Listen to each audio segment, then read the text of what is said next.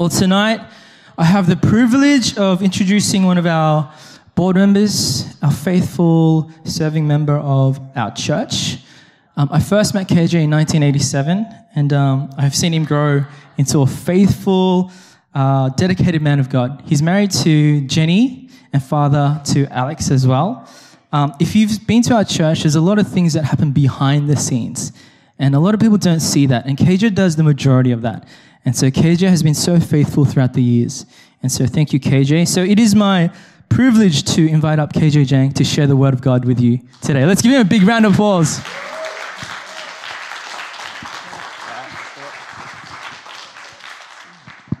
Good evening, church, and a big welcome to all of you here and to everyone who is streaming online. As Pastor James mentioned, my name is KJ, and I'm one of the board members. It is a great privilege and joy to share God's word together with you all. Can we bow our heads in prayer before we start?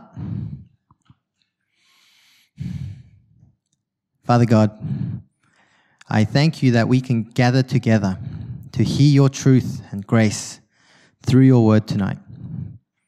Remind us that it is not I who speak, but you who speaks through me. May your word be the final and everlasting truth that nourishes and restores our soul daily. I pray that our ears will be able to hear your words, our eyes to see your truth, and our hearts to receive your grace tonight. In the name of Jesus we pray. Amen. Amen. So today's Bible reading comes from the book of 2 Corinthians, chapter 4, verses 16 to 18. But please forgive me, I'm a bit nervous. I will be reading from the NIV version, and the verses will come on screen for you to follow. So I'll be reading from verse 16. Therefore, we do not lose heart. Though outwardly we are wasting away, yet inwardly we are being renewed day by day. For our light and momentary troubles are achieving for us an eternal glory that far outweighs them all. So we fix our eyes not on what is seen, but on what is unseen, since what is seen is temporary, but what is unseen is eternal. Amen. Hope. What comes to mind when you hear this word? Is it just a faraway dream that can never be achieved in this world, and so you don't think about it at all? Or is it the only thing that you hold on to while living each day in this world? Regardless of what we think, deep down, every single one of us in this room, on the live stream, in the whole world, desires and seeks hope. Hope can be defined as a feeling of expectation and desire for something good to happen. Normally, when we describe hope, there is an air of uncertainty. However, in a biblical sense, there is a confident expectation that the future good will happen. The Apostle Paul, the author of this letter to the Corinthian church, encourages us to not lose heart, which is another way of saying to have hope. Because while our outer bodies are wasting away, we are being renewed internally day by day. But what does it mean that our outer bodies are wasting away? In essence, it means that our bodies and ultimately our life in this world is coming to an end. The painful reality that everyone will die. This truth alone is enough to bring despair to an individual. However, there are also other factors that may bring despair to those living in this world. Despair can come to us in 3 ways: physically, mentally, and spiritually. Physically, we are wasting away every day through sickness, calamities, violence, and other tragedies.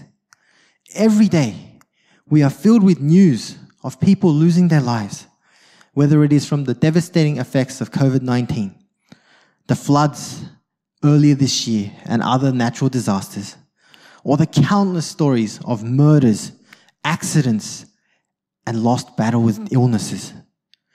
For each of us as well, as we all get older, we notice that our bodies take longer to recover and are more prone to injury and sickness. I myself am realizing that it is taking me more than 2 days to recover from any exercise session. Not that I do much anyway. Not only do we despair over our physical bodies, we are also wasting away mentally. With the alarmingly increasing rate of depression, anxiety, and suicides all over the world. While I do not want to oversimplify the complexities that surround a season of darkness or depression, I want to acknowledge that this is a real battle and it is faced by so many people in this world, some who may be listening right now. However, some of you may actually say, well, I'm actually mentally healthy. I don't have any mental struggles that could cause me to despair. Or, my relationship with God is so great right now. I feel like I'm soaring on eagle's wings. Well, the truth is, you won't be. With every mountain comes a valley as well. I would also like to challenge each of you with some of the following questions as a measure. Do you get stressed regularly at work? Or do you get overly nervous every time you get ready to sit an exam? Or do you worry about the future? The reality is, nobody in this world can predict what tomorrow will look like. This uncertainty that in the world that we live in can bring despair to even the most positive-minded person. Now, it is hard enough as a person to bear all these physical and mental despairs, but as a follower of Jesus, there is yet another layer of despair that we must all face daily. As a Christian, we must individually face the battle with sin in our lives.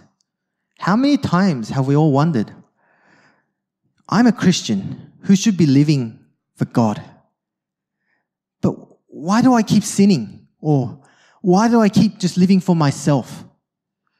This is a lifelong, and I repeat, lifelong uphill battle that we face and can so easily bring us to our knees in despair.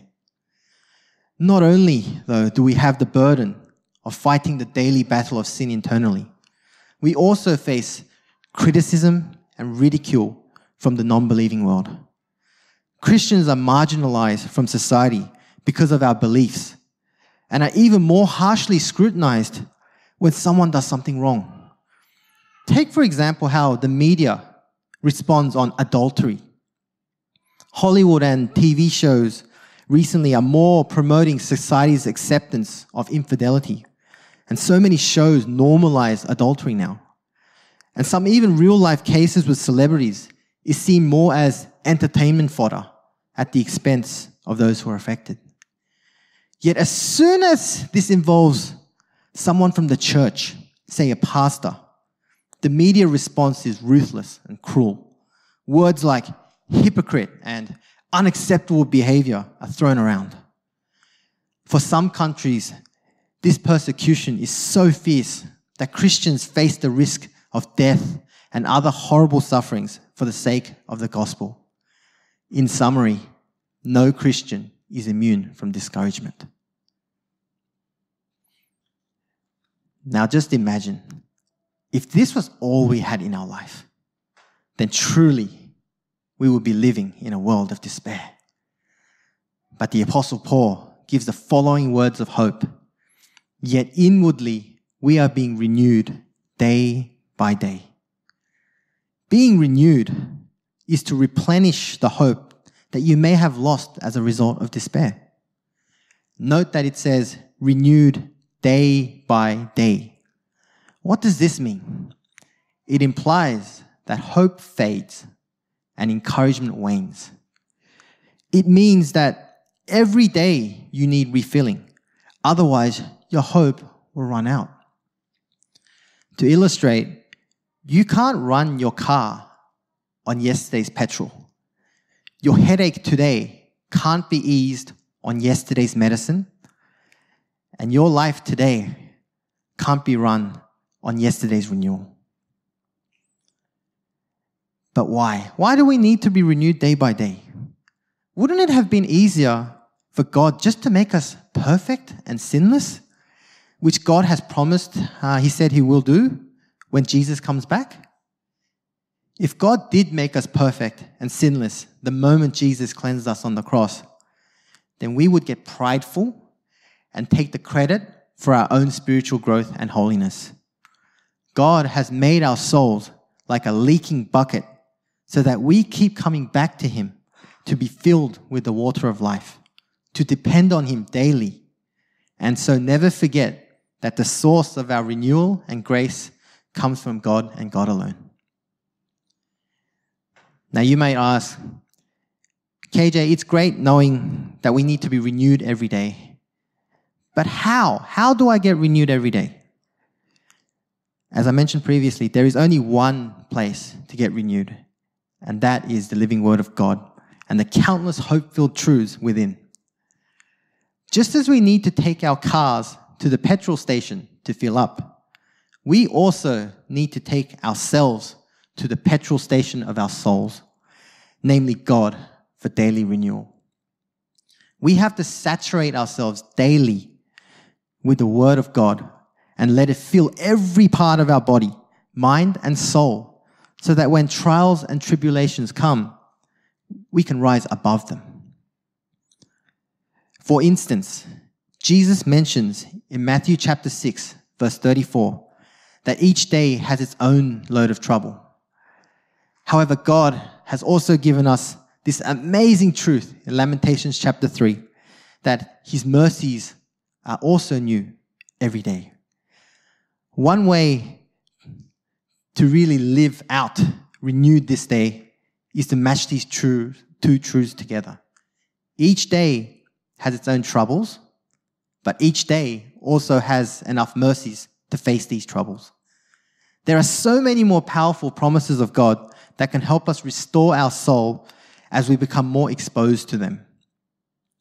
In light of our text today, what is the promise that drives our daily renewal? Verse 17 says that our light and momentary troubles are achieving for us an eternal glory that far outweighs them all. Wait a minute. Our suffering is light? It's only momentary? But you don't know what I'm going through right now. You don't know how long I've been enduring this. You don't know how heavy this is. I want to acknowledge right now that there are some of us who are going through some very severe afflictions and suffering. And a verse like this may seem so far-fetched and unbelievable. I pray that God's mercies will overflow into your life to fight through this daily. The reality is, though, in the context of God and eternity, these struggles are temporary and light compared to the glory that awaits you on the other side of eternity. This is the beauty of this promise. Eternal glory awaits you. So just hang in there. Just a little bit longer. Just a little bit longer. Not only, though, is this amazing glory awaiting you, but your current life and all the suffering that you face is preparing for it. This means that all your suffering is actually meaningful. Now, this might be a very controversial statement, given some of the horrible things that people have suffered through and are suffering through right now. But God is preparing you through all of this for an eternal weight of glory. To illustrate, we will go through the life of John the Baptist as an example. For those who don't know, John the Baptist was a man who was alive during Jesus' time, and his purpose was to prepare the way for Jesus' coming. Now, Jesus himself said in Matthew chapter 11, verse 11, "Among those born of women, there has not risen anyone greater than John the Baptist." And now this John is in prison. He was sent to prison because he looked at the king straight in the eye, who was King Herod, and said, "You can't have Herodias as your wife. She is actually your brother Philip's wife. You are committing adultery and sin." Now, this is a very bold statement for a person to make to a king. And as a result, John got thrown into prison. But the king is scared of him, so he hasn't killed him yet. Now, fast forward a couple of times later. It is now King Herod's birthday, and to celebrate, he hosts a party for himself. To throw in a little bonus, he gets his stepdaughter to dance for his guests, which impressed everyone so much that the king offered a reward, up to half his kingdom. She goes to her mother, Herodias, who hates John the Baptist, and asks, "What should I ask for?" To which Herodias responds, "Ask for the head of John the Baptist on a platter." So the stepdaughter walks back in to everybody who is waiting and states, "Give me the head of John the Baptist on a platter." Silence in the room. But the king can't take back his word. So he whispers to his servants, "Okay, make it happen." Meanwhile, John is in prison, wondering when the kingdom of God will be coming. And suddenly, the door swings open, and a couple of guards come in. One of them is holding a big sword. The executioner orders John to kneel down and gets ready to swing his sword. John will be very confused at this point and asks, What is going on? What's going on?" To which the executioner will respond, "The king had a party. Her stepdaughter danced, pleased everyone. King gave her a reward, and she asked for your head. So we're here to come and get it." Now this is the last thing that will be in John's mind for the next 15 to 20 seconds before he dies. Now, when you hear this story, what would you think? What would you think? For me, all I can say is, God, what can be more meaningless than a party where a girl dances, asks for the head of the greatest man on the planet, and after 2 verses of the Bible, he's dead? This is an absolutely meaningless way to die. There is nothing glorious about it, no martyrdom. This sucks. Now we can only hope that God, in his great mercy, put into John's head in those last seconds this light and momentary trouble is achieving for you an eternal glory that far outweighs them all. This future truth, this amazing truth, may be a great hope. But how does this help us right now, especially for those among us who are in a period of suffering and affliction? How can we not lose heart when all we see around us is pain and hurt from our troubles? Paul encourages us to fix our eyes on the unseen, which is eternal, rather than the things around us, which is temporary. This is the basis of our daily renewal.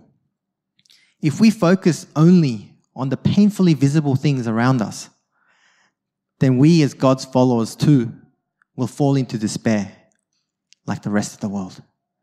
It will cause us to believe that all of our afflictions will be meaningless. Rather, when we focus on the unseen and eternal God, it affirms the truth that God is preparing a special glory for you as a result of going through these sufferings. So what now? What now? I want to address 2 groups of people today. Firstly, if you do not know or believe in God, I want to invite you to get to know him, to receive him into your life. We were separated from God because of our sin and active rebellion towards him, and as a result was condemned to eternal death and this cursed world. There was no way we could ever fix this ourselves, and so God, in his great love and mercy, sent his only Son, Jesus into our world as a man to take on all the penalty of our sin by dying on the cross. The death of Jesus and his resurrection 3 days later allowed us to reconnect with God and have a living, eternal relationship with him. No longer do you have to carry the weight and guilt of your sin on your own. I urge you to find him and the hope only he can give you in this world of despair. Reach out to our pastors, to myself, or the other leaders in our church if you need guidance or assistance. Second, for those who have received Jesus and are on the verge of giving up or losing heart because of the troubles in your life, as hard and as painful as it seems right now, keep focusing on God because he is truly preparing something amazing for you. Saturate yourselves in the truths of Scripture and let that flow into and renew your heart and mind daily. One amazing truth that I use to remind myself daily is that when I pray for renewal, I imagine myself in the throne room of God. Not the courtroom of God, but the throne room of God. Not in the corner of the room, but on the throne itself. I imagine myself lying down on his lap, on the lap of God, and just openly sharing everything on my mind and just seeking the comfort that only a father can give a child. This is how close God is to you all the time. So turn to him. He's there. He's ready to listen. He's ready to comfort your soul. I would also encourage you to surround yourself with godly brothers and sisters who can encourage you to keep fighting the good fight. Please do not do this alone. Reach out to our pastors, your life group leader, myself or the other leaders, or anyone if you need prayer and encouragement. And most importantly, do not give up, because God certainly hasn't given up on you. Let's pray.